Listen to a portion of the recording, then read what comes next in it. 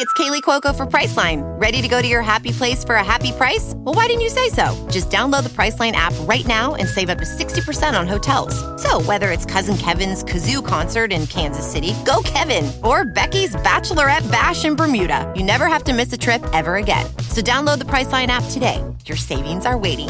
Go to your happy place for a happy price. Go to your happy price, Priceline.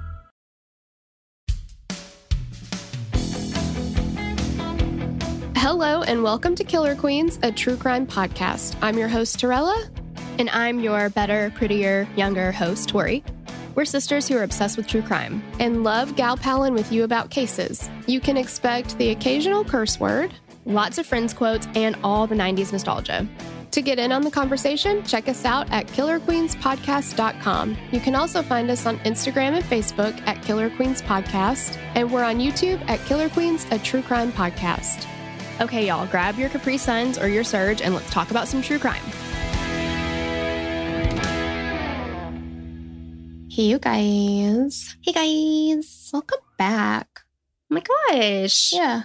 Or welcome for the first time, you know. Sure. Yeah. Either way, welcome. Yeah. Whichever one. Yeah. Ever which one you want. Exactly. We got an unsolved one. Blech. It's a hard day for Tori. It is. We've already covered another case this morning on our mixtape. It's unsolved as well. Not a good day for Tori. Unsolved, yeah. At least the doc jam we recorded this week is solved. So, exactly. All right. Should we get right on into it? I think we should. Let's just launch right into it. All right. Haven't said that in a while. I know. I'm trying to bring it back. So we do have a couple people to thank. Thank you to Destiny Graham, Jennifer Gallagher, Elena Cooksey, Sarah Jane, and Kelsey Celine for requesting this. Yes, thank you. Yes, and thank you to Madison for writing it up. Hey, girl, thanks. Yes, and we do have a couple trigger warnings. Drug use, heavy alcohol use, and... I mean, obviously this is about a missing person. So right. And missing persons, if you are me and that triggers you. Yeah. Unsolved cases. Yeah. There you go. Me. Yeah. Okay. So in the early morning hours of June 3rd, 2011, 20-year-old college sophomore Lauren Spearer disappeared off the face of the earth. After a night of heavy drinking and reported drug use, Lauren, extremely intoxicated, was said to have left a friend's apartment alone, barefoot, and without any of her belongings, and began walking towards her apartment. She was never seen again, and her remains have never been located. Was Lauren a victim of opportunity, falling prey to a serial killer? Or were the, quote, friends she'd been with all night covering up Lauren's death, whether it had been intentional or accidental? Jeez. Yeah. Okay, you guys, before we get into today's case, we want to let you know that we have even more content on Patreon. And And Patreon is, where you get some bonus stuff from us. You throw us a couple bones. You keep the lights on over here. It's a win-win for everybody. Oh, yes. And tomorrow, our murder mixtape drops. We're covering the disappearance of Patrice Indris, which is actually covered on the Netflix Unsolved Mysteries series. And there's an element of a super creepy husband. Like, this is the kind of creepy we're talking about, carrying her skull around. Yeah. But did he have anything to do with it? You know, that's a good question. Yeah. So you'll have to listen for all those deets. On Friday, we drop our second episode of Captive Audience, which is the second part of Steven Stayner's story. And remember, he was abducted at 7 years old. He heroically got away and went back to his family when he was 14. His family went through so much. But then what his brother goes on to do is bonkers and so much more than any one family should ever have to deal with. Yes. Oh my gosh, you guys are not ready. And of course, Sunday, we drop our weekly catch-up episode. We call it the T to the Fourth Power Why. It's just some time to talk to you. We gab about life. It's not true crime related, but it's where you get some inside scoop into our lives. We just talk about whatever we feel like talking about. It's just a way to get to know us a little bit better. So that's the Titty on Sunday. Exactly. So head to patreon.com/killerqueenspod to join in on the fun. And if you want to be sure you never miss an episode, never miss what we have going on, please be sure to join our email list. Go to killerqueens.link/email to join the list. You'll be the first to know about all of our fun stuff every single episode, and you get a 90s flashback. Ooh, I love that. But Yes. let's get on to the case. Lauren Spearer was born on January 17th, 1991 to Charlene and Robert Spearer. She had a big sister named Rebecca. The family grew up in Scarsdale, New York, which in 2019 and 2020 was listed as the East Coast richest town. Now, what? You're going to say the same thing I'm going to say, I think. Yes.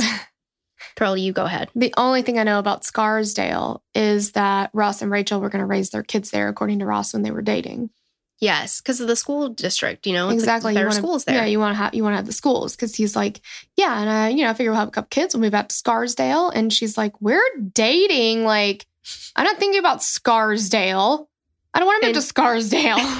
He already picked out the name of his daughter, Emily, and he's like, I read it in a book, and she's like, what book was it? Big book of baby names. Oh man. Yeah. Oh, Ross. Scarsdale. I know. Obviously, after other things happened, the name Emily is now off the table. But Yeah, well, yeah. Yeah. That was before, though. that was before. Yeah. Before they were on a break, even.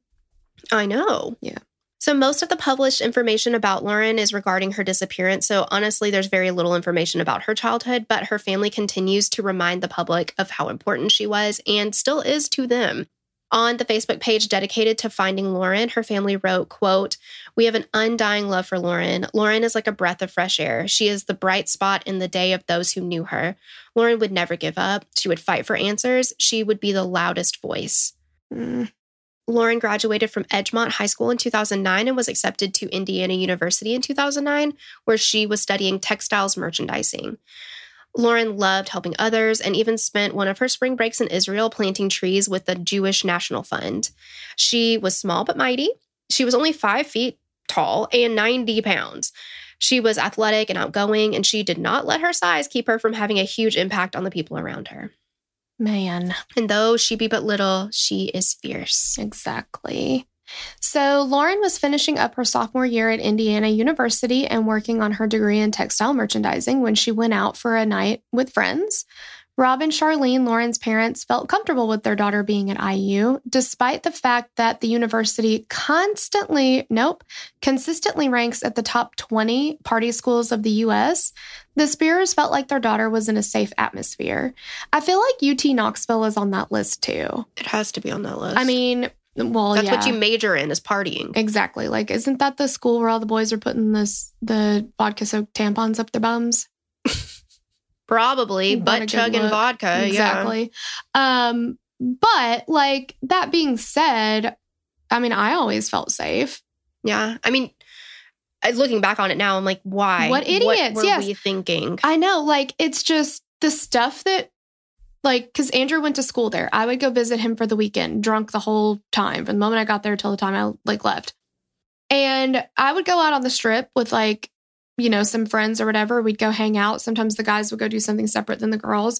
And at some point I would what is it called? Like Irish goodbye them, just leave. Oh, yeah. Because I'd be like, man, I'm tired. I'm too drunk. I'm tired. Whatever. And I would just walk back to his apartment by myself. And he would ask me to wait so he could come walk with me. And I'm like, it's fine. It's not that far. The amount of times I walked by myself at night from the bars at the strip to his apartment, anything could have happened. Mm-hmm. But you don't think about it when you're in party mode. You're just like, whatever, I'm just going to go here. Well, and I do think too, I mean, of course, the party mode, you're definitely not in your right mind and not thinking with the best judgment skills. Right. But also being in your early 20s, you're like, what could happen? Come on. Exactly. Yeah. You're just not thinking about that. Mm-mm. So Lauren was only 20 years old, but in a college town, it's not difficult for you to get alcohol.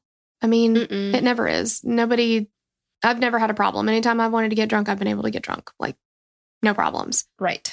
Not a problem anymore because I'm definitely way old, but then super old. Yeah, super old. On Thursday, June 2nd, 2011, Lauren had several friends over to her apartment to watch a basketball game and drink. Her boyfriend, Jesse Wolf, was not at her apartment that night. He was at his place just north of campus watching the Knicks game. Lauren and Jesse had been dating for about 3 years at this point. They met at a summer sleepaway camp in Pennsylvania, which is really adorable. Yeah. Jesse said that Lauren told him she was planning on going to bed soon after the basketball game was over. And after they texted a little while longer, Jesse went to bed around 2:30 a.m. So at 12:30 a.m., Lauren left her apartment with her friend David Rohn. And witnesses said that Lauren was pretty intoxicated by this time. I keep saying intoxicated. Why can I not say this word? I don't know. I mean, you've proven to be not very smart at all. That's true. So that's probably why. Yeah. Yeah. She was intoxicated. They went to Lauren's friend Jay Rosenbaum's townhouse about 2 blocks away. So there, Lauren meets up with Jay, several of his friends, and his neighbor, Corey Rossman. So there's about 10 people at Jay's house. Lauren had met Corey a few days prior at the Indianapolis 500. And apparently Corey had made it clear to his friends that he didn't care that Lauren had a boyfriend. He really liked her. He was interested. He wants to date her. And he was all, they married, like, whatever. Yeah. According to witnesses, Lauren continued drinking alcohol at this party and possibly was using Klonopin and cocaine. So Klonopin is a benzodiazepine that is prescribed for anxiety and panic disorders, as well as to control seizures. But I have definitely had friends who have offered me that before when we were out drinking, and I never took it, but I feel like it's pretty popular. I have also been offered that along with other things like Adderall or once like a Xanax. And I was like, no. Mm-mm. I think I'm going to stick with just the drinking. Yeah.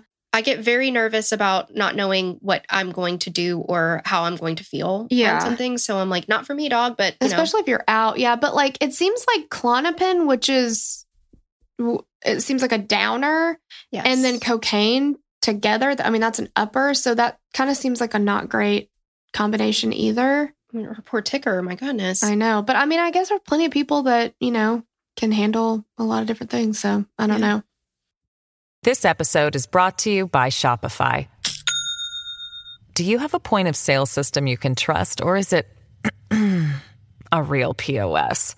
You need Shopify for retail. From accepting payments to managing inventory, Shopify POS has everything you need to sell in person. Go to shopify.com/system, all lowercase, to take your retail business to the next level today. That's shopify.com/system. As humans, we're naturally driven by the search for better. But when it comes to hiring, the best way to search for a candidate isn't to search at all. Don't search, match with Indeed. When I was looking to hire someone, it was so slow and overwhelming. I wish I had used Indeed. If you need to hire, you need Indeed. Indeed is your matching and hiring platform with over 350 million global monthly visitors, according to Indeed data, and a matching engine that helps you find quality candidates fast. Ditch the busy work. Use Indeed for scheduling, screening, and messaging so you can connect with candidates faster. And Indeed doesn't just help you hire faster. 93% of employers agree Indeed delivers the highest quality matches compared to other job sites, according to a recent Indeed survey. And listeners of this show will get a $75 sponsored job credit to get your jobs more visibility at Indeed.com/podcast. That's Indeed.com/podcast. Terms and conditions apply. Corey and Lauren left Jay's apartment. They headed to a nearby bar, Kilroy's Sports Bar. Bars in Bloomington were open until 3 a.m., so college students typically pre-gamed at home until they went to the bars after midnight, which... God, I remember those days, but I am far from it. How did we do it? How did we do it? Like, now if we're going to watch a movie at home and we're not even going to start it till 8, I'm like, 8, that's a little late to be starting a movie, don't you think? We should just wait till tomorrow when we can do it at 6:30. Exactly. Well, and here's the thing. If I'm going to drink, which I don't mind drinking, I enjoy it. I mean, it's fun. If I'm going to drink anymore, I have to start in the daytime, a little day drinking, and then I can taper off by like 6, and then I'll get a good night's sleep. Exactly. Otherwise, I ain't sleeping. Yeah. I just can't drink at all anymore because of my tummy issues. But if I did, I would have to be early for sure. Yeah. Like, I just can't even imagine. And that's exactly how we used to be. We would pregame at somebody's apartment. In Knoxville, we'd go to, I forget the name of the bar now, but they had what they called Animal Hour. And it was from like 9 to 10 where it was like $1 shots or something crazy. Goodness. We'd drink as much as we could there and then we'd go out. But there were plenty of times where I'm like, man, the bars aren't really hopping until like midnight. if I am out at midnight, something got to be wrong with me. I do not stay out 10 o'clock. I am somebody has pulled my power cord. Like I'm ready to go to sleep. Yeah, that's it. Yeah. But I mean, you know, when you're that young, when I was young, I used to get pissed when bars didn't stay open until 3. Mm-hmm. And at 3, when they would, 2:45 or whatever, and they're doing last call, I'd be like, fuck, man, I'm not ready to go home. Like, I'm having a good time. Like, I know they turn the lights on somewhere. And you're like, no! Yeah, let's go somewhere to somebody's house and like, let's keep drinking or whatever. And now that I'm old, I'm like, why in the fuck is a bar open till 3 o'clock in the morning? Well, nothing good, in my opinion, nothing good happens after midnight. Well, yeah. And all you're doing is just continuing to drink into the wee hours of the morning. Like, you're just piling on alcohol and whatever else it is that you're doing. And I don't know. It just doesn't seem safe. I don't know. No. But I mean, you live and you learn, right? Yeah. So she also had a fake ID that she used to enter the bar. There is reportedly quite a bit of surveillance video footage of Lauren from that night, but it's unclear exactly what's available to the public and what footage has only been viewed by the police. And they've reported their findings to the public without releasing the footage. So they're just telling us what they've seen on it. Lauren and Corey were seen entering Kilroy's at 1:46 a.m. So now this is the early morning of Friday, June 3rd. While at Kilroy's, Lauren takes off her shoes to walk on the sand-covered patio.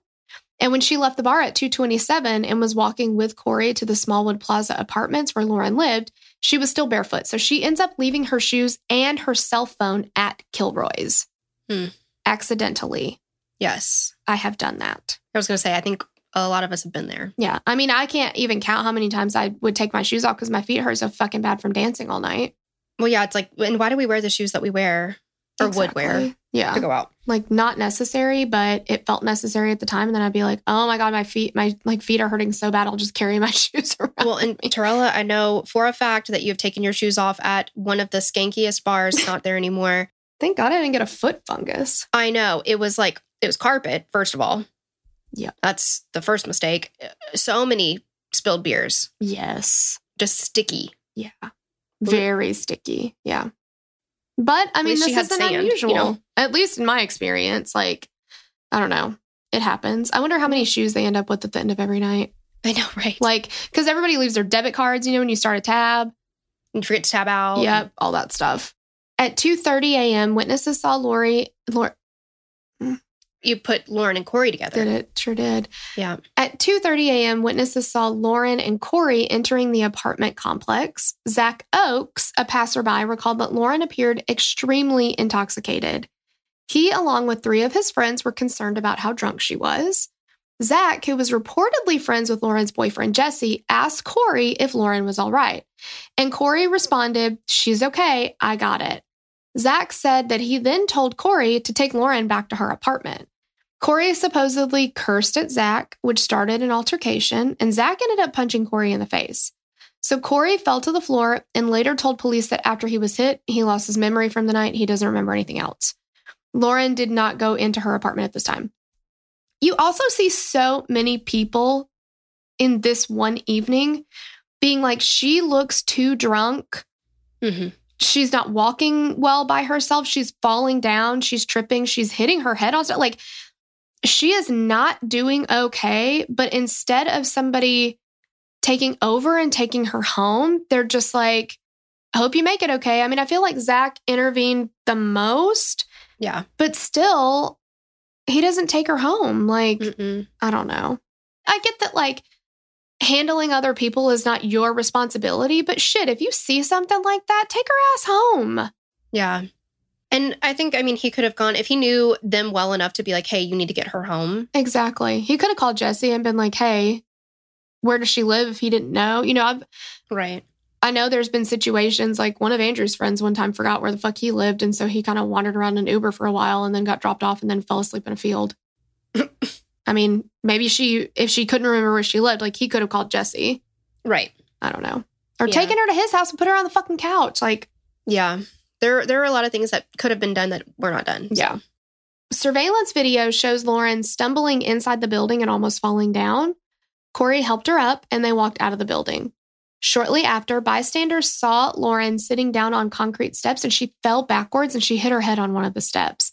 And apparently the noise of her head striking the concrete was so loud that the bystanders stopped to ask her if she was okay. Goodness, that was a hard hit. Yeah, and Corey's like, she's fine, I got it. Why are we trusting this person who now says he doesn't have any memory of any of this happening because he's been hit in the head? Like, obviously, y'all aren't okay together. Both of you are not functioning properly at this point. Right. And I do think that, he had been drinking as well. So. Exactly. Yeah. She was witnessed falling 2 more times while walking to Corey's apartment complex.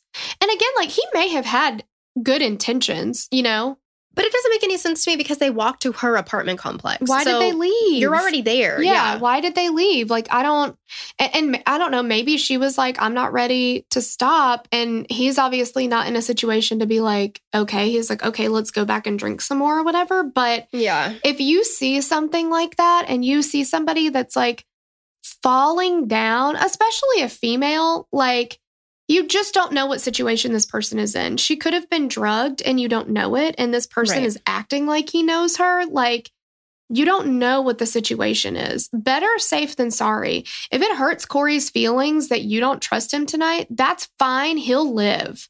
And when he wakes up tomorrow morning, he'll be fine. And he might not have even remembered it. Yeah. But like, what are we doing? Yeah. Like, get her to her apartment. Yeah. And she, she fell 2 more times. This is not good. Yeah, the second fall, she fell and she hit her face on the ground. Yeah, she couldn't even get her hands up to protect her face. She needs to go home. She needs to go home. Sometime during this walk to Corey's, Lauren dropped her keys and her ID card. She's just dropping stuff left and right. Like, yeah, and not in a position to have realized it and be like, oh, I need my stuff. Exactly. After this, there is reportedly surveillance video showing Corey carrying Lauren over his shoulder. I don't even know how he managed this with how drunk he was.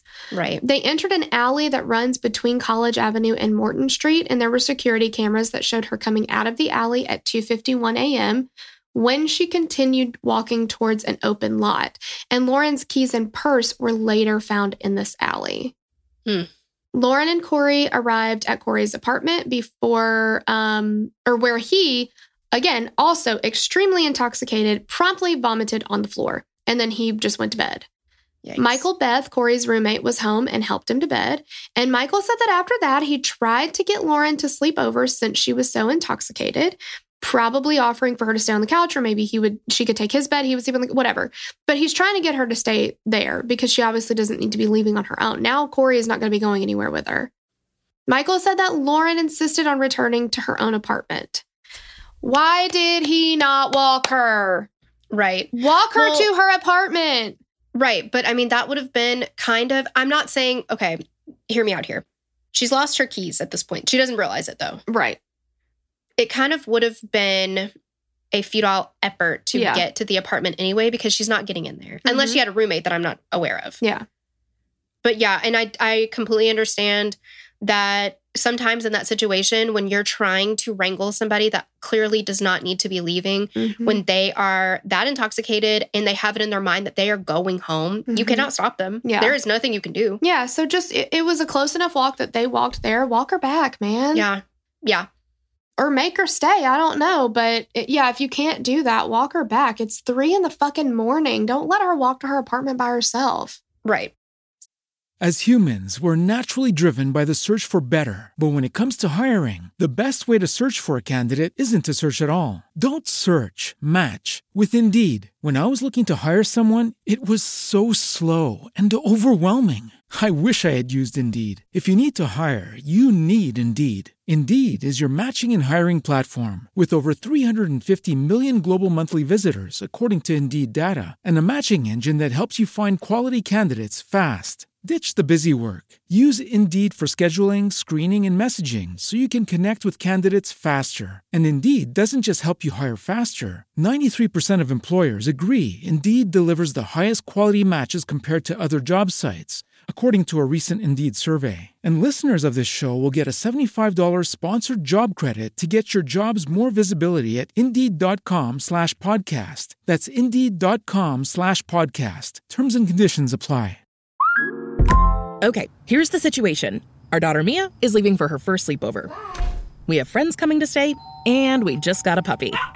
So I go on Instacart and solve everything in one order from Kohl's. Fun PJs for Mia. Oh, new bedding for the guest room. And a vacuum cleaner that actually picks up pet hair. All delivered in as fast as 30 minutes. With Kohl's on Instacart, there's no such we can't fix. Visit instacart.com to get free delivery on your first 3 orders. Offer valid for a limited time. $10 minimum order. Additional terms apply. As humans, we're naturally driven by the search for better. But when it comes to hiring, the best way to search for a candidate isn't to search at all. Don't search, match with Indeed. When I was looking to hire someone, it was so slow and overwhelming. I wish I had used Indeed. If you need to hire, you need Indeed. Indeed is your matching and hiring platform with over 350 million global monthly visitors, according to Indeed data, and a matching engine that helps you find quality candidates fast. Ditch the busy work. Use Indeed for scheduling, screening, and messaging so you can connect with candidates faster. And Indeed doesn't just help you hire faster. 93% of employers agree Indeed delivers the highest quality matches compared to other job sites, according to a recent Indeed survey. And listeners of this show will get a $75 sponsored job credit to get your jobs more visibility at Indeed.com/podcast. That's Indeed.com/podcast. Terms and conditions apply. With LinkedIn Jobs, we tap into a network of more than 1 billion professionals to help you find quality professionals quickly and easily for any role you need. Marketing wizards? Found them. Software engineers? Found. That project manager I could never seem to hire? And found. LinkedIn Jobs quickly matches your roles with candidates with the right skills and experience. In fact, 86% of small businesses get a qualified candidate within 24 hours. Post your first job for free and get started at linkedin.com/spoken. That's linkedin.com/spoken. Terms and conditions apply. Up to 16 free meals and 3 free gifts. At 3:30, Michael called his neighbor and Lauren's friend, Jay Rosenbaum. And remember, this is the apartment that they had gone to earlier that evening. So Lauren leaves Michael's apartment and she goes to Jay's, where he said that he saw a bruise under her eye, and she said she didn't know how she got it. And this is probably when she fell and hit the concrete and couldn't guard her face, but she has no memory of what happened. Mm-hmm. Again, stop letting her go places. Right. Phone records showed 2 calls placed from Jay's phone just before she reportedly left. One was to her friend David, who she'd been with after leaving her apartment earlier the previous night. And the other one was to another friend. Neither one picked up. Lauren did not leave any voicemails. At 4:30 a.m., which this is actually incredible, she had to memorize those phone numbers. She doesn't have her phone anymore. Right. Yeah. At 4:30 a.m., Jay said that Lauren left his apartment on her own. And he says he last saw her at the intersection of 11th Street and College Avenue heading south on College. She was wearing black leggings, a white shirt, and was barefoot. Again, y'all are letting her fucking walk all over town with no shoes on. And Yes. you know she doesn't have a phone. And he says he goes out onto his balcony or whatever after she leaves, and he yells down to her, "Text me when you find your phone." Right. So you know for a fact she doesn't have her fucking phone, and she has no way to contact anybody if she gets to her house and can't get in. She has no way to contact anybody if she fucking forgets where she lives. She has no way to contact anybody if something happens to her. Well, and what happens after that he said? He also says he's not sure, but he thinks he may have seen another individual in the shadows intercept Lauren on the corner of 11th and College, and then he loses sight of her around the corner.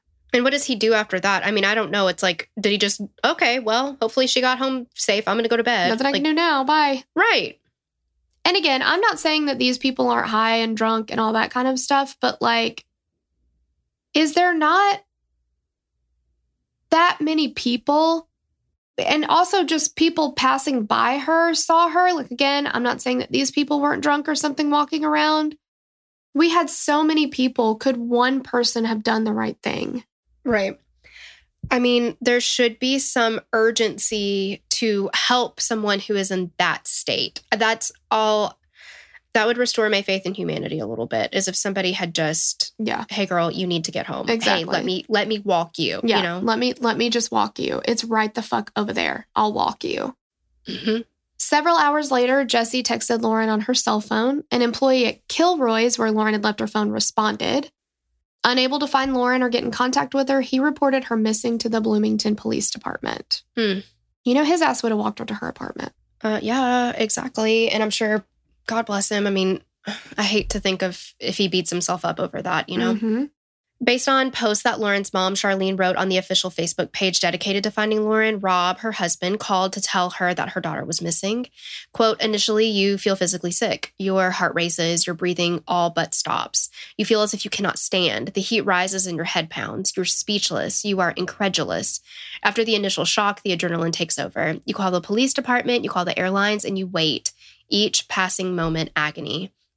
You desperately want someone to call you to tell you Lauren is okay.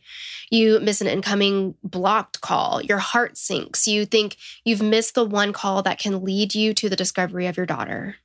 That is so sad. Mm-hmm. Like, it's so sad. And she talks about, like, in one kind of like press conference or whatever that she did, like, she's like, every single morning I wake up feeling that I failed because I didn't do enough the day before. And every night I go to sleep feeling like I failed because I didn't do enough that day. I didn't bring her home. I didn't find her. Like, I can't imagine that heartache. No, I cannot either. The constant hole in your heart, you know? Mm-hmm. Charlene said that within the first hours of finding out her daughter was missing, she called every hospital in and around Bloomington looking for Lauren or any Jane Doe who matched her description, but nobody had seen her. Charlene had been out of town visiting her family, and Charlene's father drove her to the airport so she could take the next flight to Bloomington. Rob, who had been home in New York, met her at the Indianapolis airport on June 5th. The couple drove to the Bloomington Police Department, hoping they'd already closed the investigation that Lauren had been found, but unfortunately she was still missing. After meeting with police, Charlene and Rob created the first missing post for Lauren. Charlene began hanging posters while Rob searched the area that Lauren had last been seen.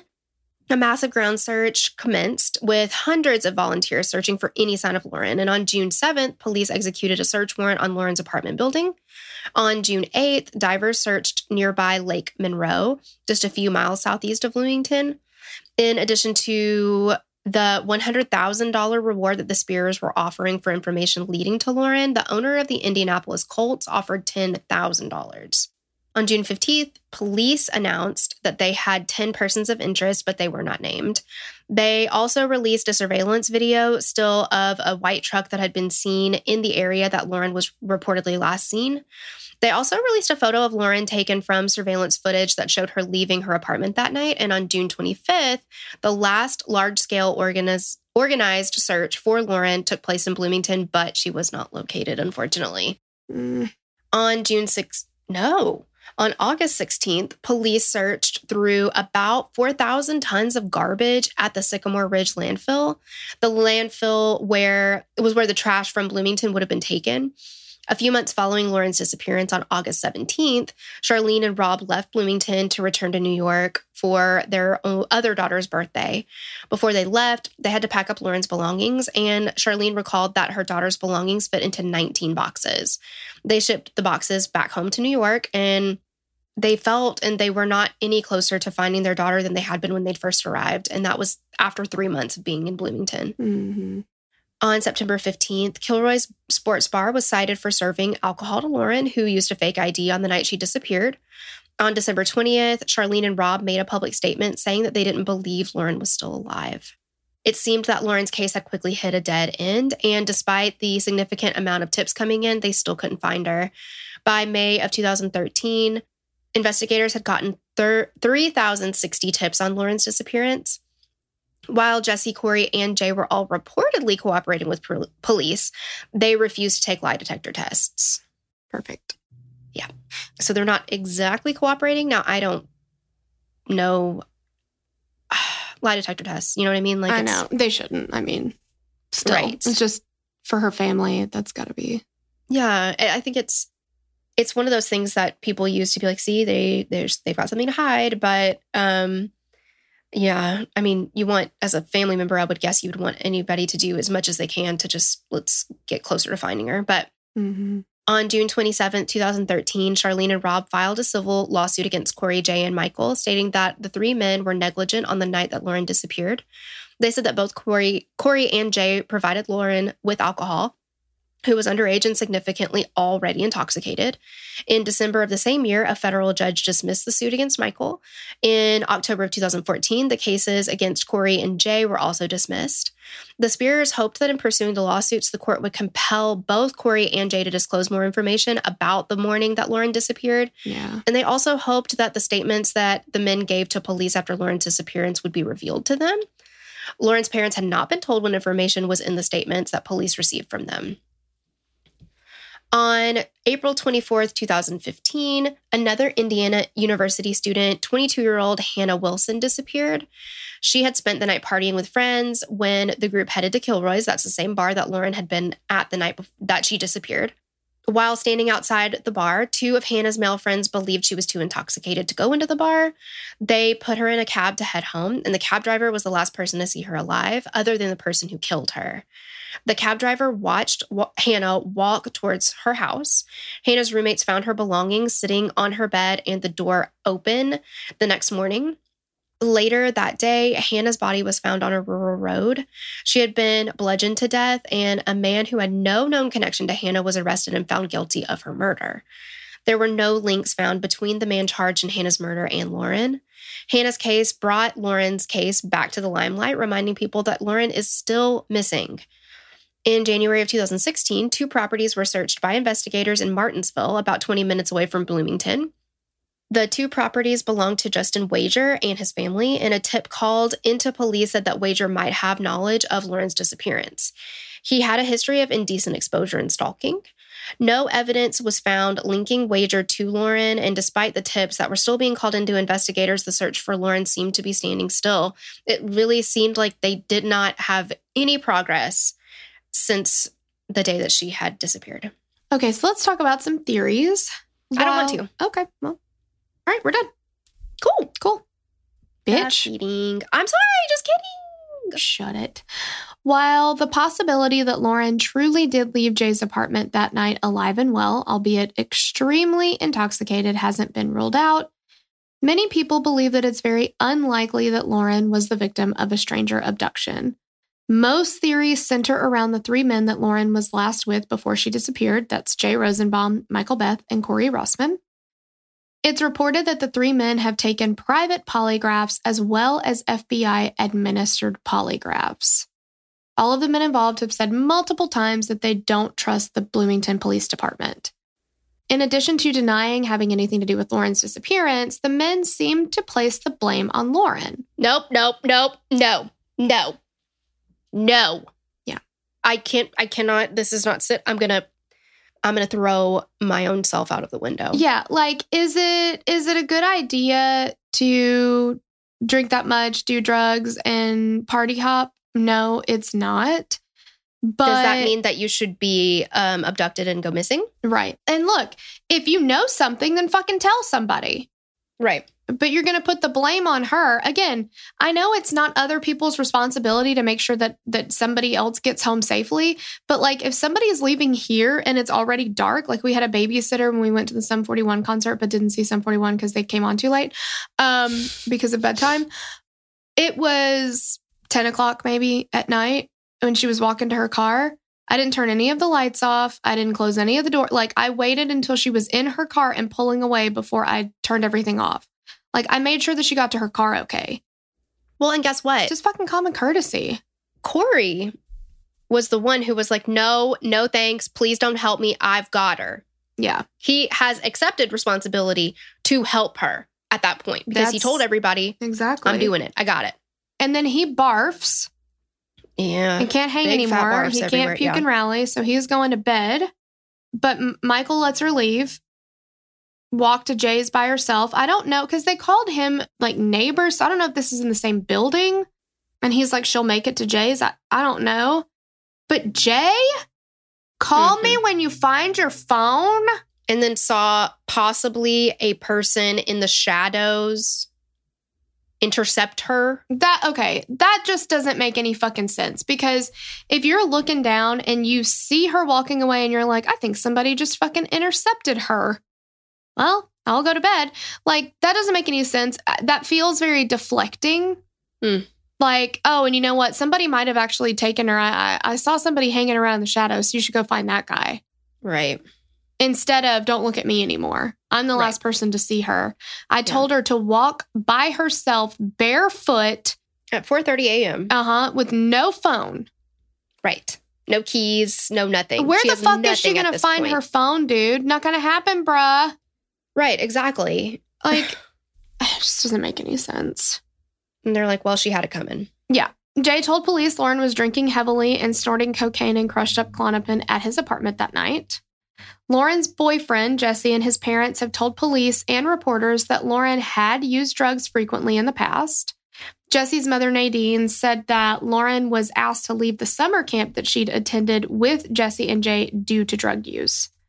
Though police stated that Jesse was not with Lauren the night she disappeared, there is still much speculation about him. Nadine has continued to defend her son. She said that he's devastated because, quote, he lost the love of his life, and, quote, he's in therapy now. Nadine continued to emphasize how she thought Lauren had a significant drug problem. Again, even so, yeah, we don't let people in that condition walk around at 4:30 in the morning by themselves with no fucking shoes on. Right. And I don't really enjoy the way that it feels like the drug use has been brought up. Like, I do think that whether it's true or not, okay, I'm not saying that it's not true and I'm not saying that it is true. I don't know. I think that it seems to me that she had been partaking in drugs that night while drinking. Mm-hmm.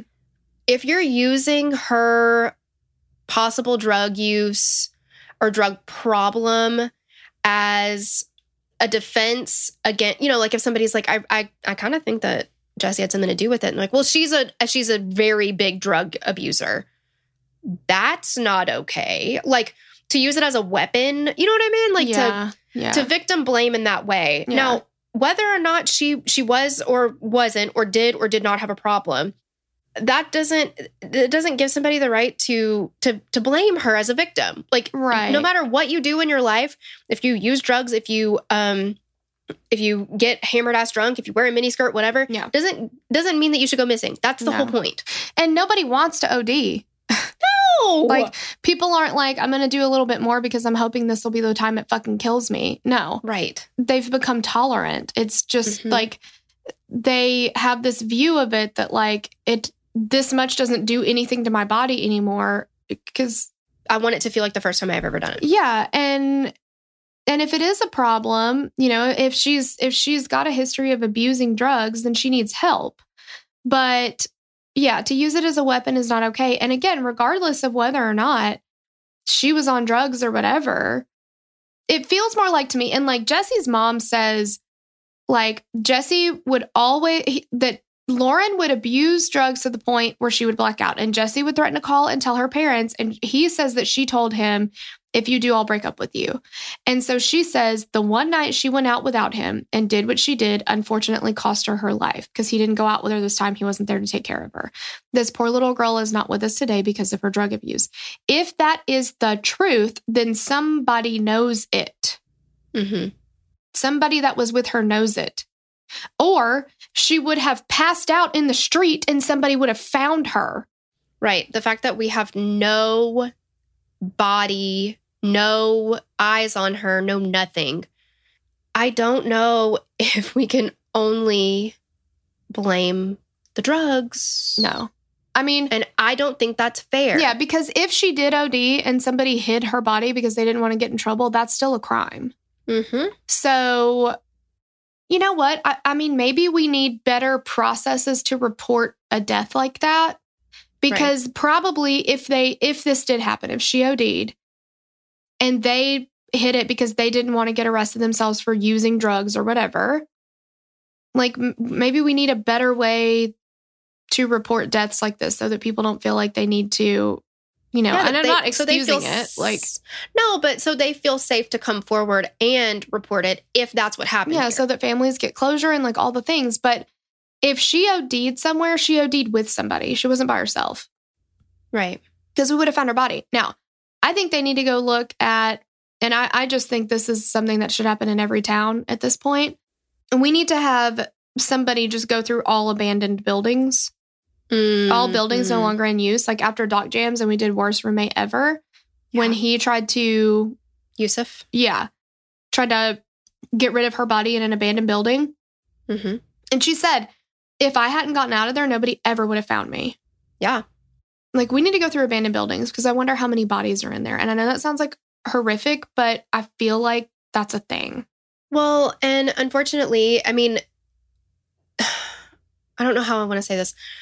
It's really sad that in this world that we live in, still to this day, there are people who are looked at like they don't matter. Mm-hmm. And they may never be found because nobody's looking for them or looking in these places, right? Mm-hmm. It just makes sense to me. I mean, even if, let's say because we're talking specifically about drug use, if somebody goes into an abandoned building to do whatever they're doing with drugs and then OD, they're never going to be found. Mm-mm. Like, Mm-mm. let's have eyes on those places. Yeah, even if nobody's hiding them there. Exactly. Right. Yeah.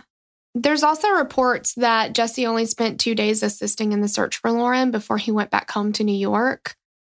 I don't put it doesn't look great, but he's a sophomore in college. He doesn't have his own money. He probably isn't working. Like, does that make him guilty? No. No, I don't. It's just, he probably can't afford to stay in Bloomington full time. Like, I don't know. And you know what? Maybe it was too hard for him. I mean, I'm just spitballing here. I'm not saying that that's the case, but maybe it was. Maybe he wanted to go home and be with family. Yeah. Yeah. I mean, yeah, you can definitely look at it a couple different ways. Yeah, look at it both ways. Yeah. As humans, we're naturally driven by the search for better. But when it comes to hiring, the best way to search for a candidate isn't to search at all. Don't search, match with Indeed. When I was looking to hire someone, it was so slow and overwhelming.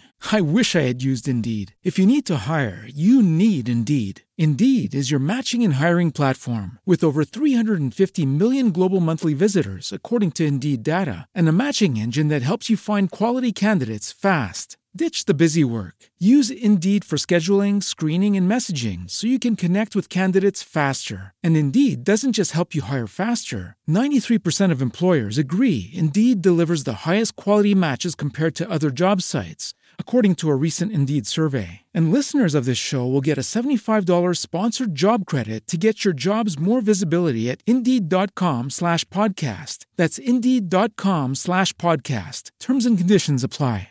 So on September 2nd, 2010, this is about 9 months before Lauren disappeared, she had been arrested on charges of public intoxication and illegal consumption. And when police searched her apartment after her disappearance, they did find a small amount of cocaine in her room. So one of the possible overdose theories is... kind of what we talked about, right? Yeah, and Lauren actually had a heart condition called long QT syndrome.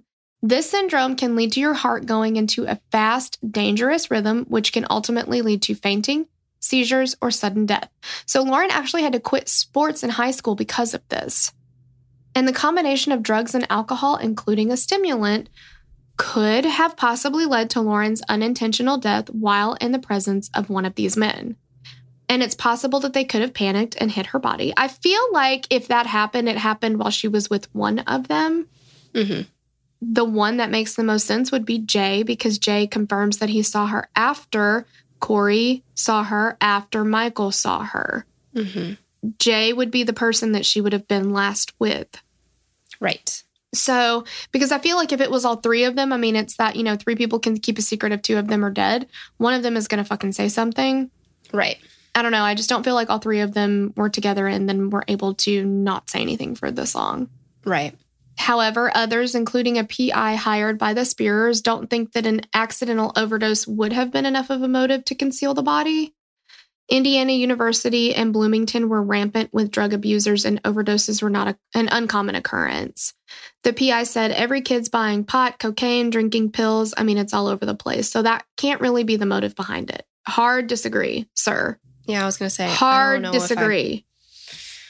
If you get arrested for using some of the drugs that they're using, I mean, that could really fuck up your record and fuck up your future. Like, no, I think that that's 100% can be a motive. These kids don't want to get arrested for using drugs. Yeah, and I do think that it is incredibly irresponsible to completely dismiss that theory. Yeah, and like, you know, could she have encountered a serial killer? Of course she could. But what is so much more likely? She has a heart condition. She's using drugs and alcohol. She is to the point where she has fallen so many times. I mean, what if she had brain damage? Like, you know, or a traumatic brain injury, or like head trauma, like a concussion. Yeah, exactly. Like, she could have just fucking passed out and somebody said, I'm not going to jail for this. I'm going to hide her body. Right. I mean, that is not out of the realm of possibility. Right. Despite Corey, Mike, and Jay never having been named suspects or persons of interest, they've all still reported feeling targeted by the Spearers. Corey said that the family continuously called him, demanding that he give them information about Lauren. We've done nothing wrong. If we've done something wrong, we would have been arrested already. All they're doing is hurting my career. It's inappropriate the way they're harassing people and that are also victims in this case. That is a bold statement. What is it about you that makes you being a victim? I think you have to really, really want to see it. But while he is not the one that's actually missing, people are talking bad about him. I guess maybe two people are talking bad about him. And he probably like can't really like get a job that he wants. Well, or it probably hurts his feelings. At the very least. So that's something. Well, and feelings are important, especially when you're Corey, you know? I mean, that's tough stuff. Too far, Corey. To say that you are a victim in this case. In this case. Look, if you're being harassed, that's one thing. But sure, yeah. And you can say all day long, you're like, I'm a victim of harassment. Yeah, that's fine with me. Go for it. Sure. If you're going to align yourself with it being in the same boat as Lauren. Exactly. No, I don't think so. No. And of course, he continues to maintain he doesn't remember anything about the night after being punched. But Rob and Charlene deny ever having spoken to Corey. All right. Another popular theory is actually a case that we've already covered. And we mentioned this in that case because it's a brief part of the case, but Israel Keyes. So, you know, he's a serial killer or was. There are several points that are considered in this particular theory, including that Keyes was in Indiana on the night that Lauren disappeared and was unaccounted for at least 12 hours during the night. Now, remember, Israel Keyes was known to bury kill kits around the country. So whenever he had the urge to kill, he could dig it up and have the supplies. And in December of 2007, he flew from his home in Alaska to Seattle, where he picked up his daughter and a gun from a friend. Keyes, along with his daughter and girlfriend, then traveled to Indiana to visit his mother until mid-December. On December 8th through 10th, Keyes rented a car and disappeared for several days. And typically when he did this, he would kill somebody. Because when he would rent a car, first of all, like when he rented the car this time, he accumulated over 537 miles in the 2 days. God in heaven. Driving from Fort Wayne to Bloomington is 400 miles. And it's believed that he spent the remaining miles driving around Bloomington into the Hoosier National Forest. So when he did that, he would turn his phone off. He would be completely like, his daughter and girlfriend would just be like, we'll see him in a few. Like, he did this all the time when he traveled. Sometimes he traveled by himself. Sometimes he traveled with them, but he would always disappear. And when he did that, he killed somebody. Yep. I mean, that's not an unlikely, that's a good theory. Yeah.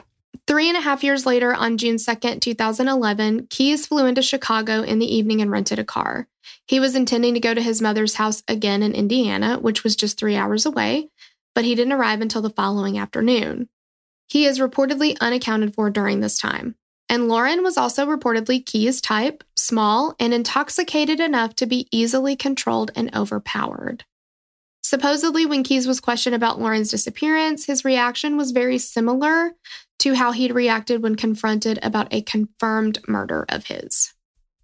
But Israel Keyes is no longer with us. He's no longer giving us information. And Lauren's still missing. I mean, we don't know. And he was very good at covering his tracks. Yeah. But he did search for some of the cases that they believed he was involved in because he wanted to see the news about it. But I don't know if they found anything about Lauren on his search history. Lauren Spearer is still missing. There's been very little movement in her case since she disappeared. Her parents and sister are still actively looking for her and doing everything they can to keep her case in the limelight. On the, quote, official Lauren Spearer updates from her family Facebook page, Charlene often writes posts that seem to be directed at the person who is responsible for Lauren's disappearance. Here's part of a post from September 3rd, 2011, just a few months after Lauren disappeared. Quote, to whom it may concern, let me begin by introducing myself, although I'm sure you know who I am. I'm Charlene Spearer, Lauren's mother. Perhaps we have met. You're responsible for Lauren's disappearance. You know where she is. You are guilty of a heinous crime. That you know, if you think for a minute her father and I are going to disappear, think again. We are just as determined today as we were day one. You should know that Lauren is precious to us. Do you think this is a game? This is no game. We are in this for the long haul. Do you think we're going to walk away without finding answers? Do you think we're going to rest until we find Lauren? We will not. You have no idea who you have taken from us. We will never give up. What are you thinking? I would really like to know. I'm waiting to hear from you. Wow. She posted again on June 6, 2016, hinting that at what she believes may have happened to Lauren and her frustration with the investigation. Quote, I have always thought an accident took Lauren on June 3rd, 2011. I have always known that what followed was a crime. I'm still left with a multitude of questions which remain unanswered. As far as I'm aware, no one has been cleared, but then again, no person of interest was ever named by the Bloomington Police Department. Many leads have been submitted to law enforcement, our private investigators, various media outlets, and agencies who prefer to remain unnamed. There are various theories about what happened to Lauren and who ultimately was responsible. But the puzzle remains a vital piece. Until completed, Lauren's disappearance will remain a mystery. Why? What is it about the events of June 3rd, 2011, which continue to elude all investigating this case? What is it about Lauren that has kept it someone's mission to keep facts so deeply buried? Obviously, fear of reprisal, but I cannot believe the person responsible has not confided in someone. Is it truly going to come down to someone having a crisis of conscience? How many years must we wait to have that happen? There aren't a lot of scenarios. As Rebecca has always said, the stars would have to be perfectly aligned for a random abduction to have been a serious possibility. I agree. If you have any information about the disappearance of Lauren Spearer, please contact the Bloomington Police Department at area code 812-339-4477. And just kind of because of the circumstances around this case, we wanted to share some safety tips for going out. This article is called 9 Safety Tips Every Woman Should Know for a Safe Night Out. The first is stay together.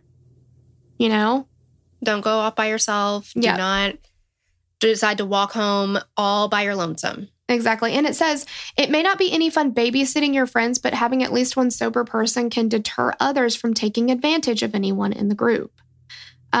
Be aware of your surroundings. If someone is creeping you out or you're not feeling comfortable, let a friend know it's time to move on. Trust your gut. Don't give details about yourself. Guard your drinks. When you're out dancing and having a good time, you can, forget about this, but keep your hand over like a beer bottle, over a can opening over the top of your drink, unless you're drinking it. I mean, I know that seems like a lot of stuff to remember, but I've also seen, and it's terrible that we live in a world where we have to have these kinds of things available, but I have seen that a company makes, it almost looks like, remember those, they're like plastic and they have like a shower cap almost, but it's small and it's not plastic, it's like cloth or like satin, but it fits over your drink cup and it's got a little hole for your straw. So you can't, there are things that you could buy to cover when you're out. Mm-hmm. And if somebody offers to get you a drink, go to the bar with them and watch the bartender pour it for you. If somebody comes up to you with a drink that you didn't see it get made, pour it out. Get rid of it. Don't drink it. recognize the signs of being drugged. There are, date rape drugs like roofies and stuff like that. They can be slipped into your drink without you knowing. They're colorless, odorless, like all that kind of stuff typically. You're not going to see, smell, or taste a difference in your drink, and you'll only feel the difference. So if you or a friend think you've been drugged, go to the hospital. If you're out alone, call someone you trust and get to the hospital. I know that's difficult to do, but again, if you're with somebody, they can recognize the signs for you, because if you've been drugged, you might just pass out. I mean, you don't, you won't really know. Drink responsibly is another one. Again, it doesn't sound very fun. If you're in your 20s and you're going out partying all the time, this sounds so fucking lame. I know it does. Sure. Yeah. But you guys, it's not worth your life. Like, stay hydrated, drink a water in between every drink. Like, it's just, it seems like it would be fun to just get hammered as fuck. And I know that I used to feel that way too, but like, why? Yeah. For what? Yeah. I mean, and I do think, it's easy for all of us to be like, well, it happened to Lauren Spear, but it couldn't happen to me. But the fact of the matter is that nobody is immune to this. To this. Drinking and mixing drinking and drugs lowers your inhibitions, but it also lowers your impulse speeds, your ability to discern things. Like, that makes you a prime suspect for somebody like Israel Keys or whoever who's just hoping to take advantage of somebody who's not really in a position to protect themselves. Yeah, you're a prime target for somebody like that. So also watch what you post on social media. Don't post pictures of where you are in the moment. This was not a problem for us. We had to carry physical fucking cameras with us to the bar, digital cameras. And you had to have an iPod separate for music, and you had to have a cell phone. Exactly. So that wasn't an issue for us. But if you're out, don't post something and then tag where you are and post it while you're there. Wait till the next day. Yeah, be careful of Snapchat as well, because a lot of people don't realize that your location is turned on. Automatically on. You have to choose for it to be off. And that can pinpoint you down to an intersection, is what I've read. So exactly. I would definitely watch out for that. Download a personal safety app. The two recommended here are called Circle of Six. It allows you and a circle of 6 friends or trusted people to quickly call on when you're in danger and need help. With one touch, you can ping your contacts or emergency services for help along with your current location. There's also one called Watch Over Me. So you can tell the app how long to watch over you until you reach your location. If you don't reach it, it sends an emergency alert to your chosen contacts. That's fucking badass. Yeah, I was going to say, I love that. Use ride sharing with caution. Everybody uses Uber, Lyft, whatever when you're going out now. But they said, do things like make sure that you match the plate, photo, and name of the driver with what's on your app. Share the status in the app to a friend or family member. Sit in the back seat. Keep all of your belongings with you if you're alone. Make sure that the child safety locks are not turned on. So that because you can't get out of a back seat if that's turned on. Absolutely. If you feel uncomfortable, ask to be dropped off at a safe location or just, ask for the ride to end.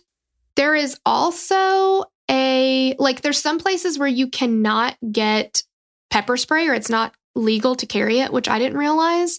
We actually I got for Tori and actually all of our riders, we have personal alarms called Birdie. It's BIRDIE, but we have a link. So you can go to killerqueens.link/alarm, and then you can use our code Queens15 to get 15% off.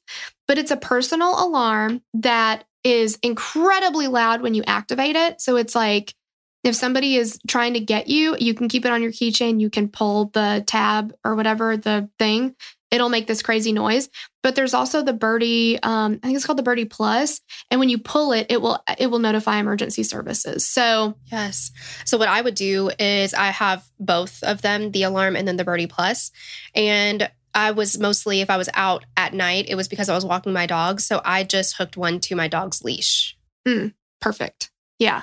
Yeah, because you can keep it on your keychain. Yeah, you can take it off, hook it to a leash or whatever.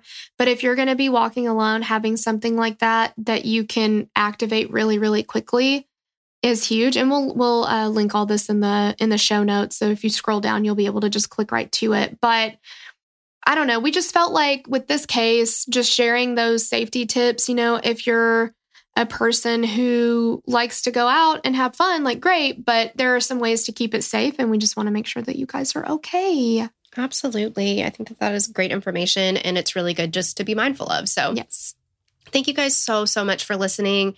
Like we said, if you have any information, please contact the Bloomington Police Department and let us know what you guys think. But we hope you have a great rest of the day and we love you. We love you. Bye. Bye.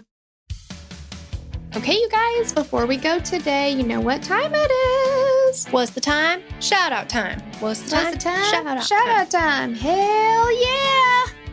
Did I get too excited there? A little bit, but I'm as excited and I liked it. So I was also dancing. Oh, well, same.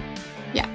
But we want to give a hey girl thanks to Kayla Hill Gilvin, Kennedy Frank, Sophie Tibbetts, Elise Johnson, Stephanie Anim, Chelsea McCreary, Kristen Philyaw, Rosie Thompson, Sophie Locke, Aaron Suggs, Christy Carlson, Allison Gable, Jessica Graham, Allison Newbold, Dakota Nichols, Jacqueline Leminski, Hannah Lewis, Amy Lee Foster, Elza Doyer, Kaylee Hess, Sarah Overholt, Tori Scott, Kendra Goodman, Jensen, Caroline Ingram, Alyssa, Peyton Tovis, Bailey Worrell, Nicole Kelly, Noriko Scheib, Chanel, Ashley P. Camo, Amanda Stock, Madison Woolard, Ariel Duncan, Kate Branneth, Morgan McKnight, Sarah Branscombe, Leah Thomas, Kaylee Hoffman, Amanda Spates, and Whit. My God, thank you guys. If you want your name butchered, make sure you join the Patreon at the $10 level or higher. Yes, we will make sure to ruin your name completely, but we will also love you in the process. We're so sorry. Yeah, we're cherishing you. Yeah. Yes. Thank you. Thank you. We love you. Bye. We'd love to hear your thoughts on this case. Connect with us on Instagram or Facebook to continue the conversation. Thanks for listening, and we will meet you back here next week. Bye. The theme song for the show is created and composed by Stephen Toby. You can find more of Stephen's work on SoundCloud. Our logo was created by Sloan Williams of Sophisticated Crayon. You can find more of her work on Etsy. Visit us at killerqueenspodcast.com for merch and other info about the show.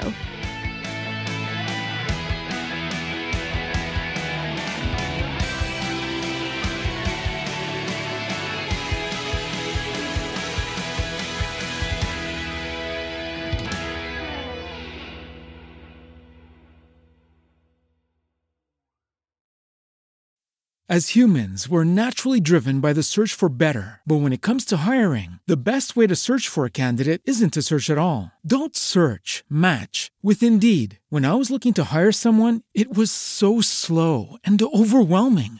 I wish I had used Indeed. If you need to hire, you need Indeed. Indeed is your matching and hiring platform with over 350 million global monthly visitors, according to Indeed data, and a matching engine that helps you find quality candidates fast. Ditch the busy work. Use Indeed for scheduling, screening, and messaging so you can connect with candidates faster. And Indeed doesn't just help you hire faster. 93% of employers agree Indeed delivers the highest quality matches compared to other job sites, according to a recent Indeed survey. And listeners of this show will get a $75 sponsored job credit to get your jobs more visibility at Indeed.com/podcast. That's Indeed.com/podcast. Terms and conditions apply.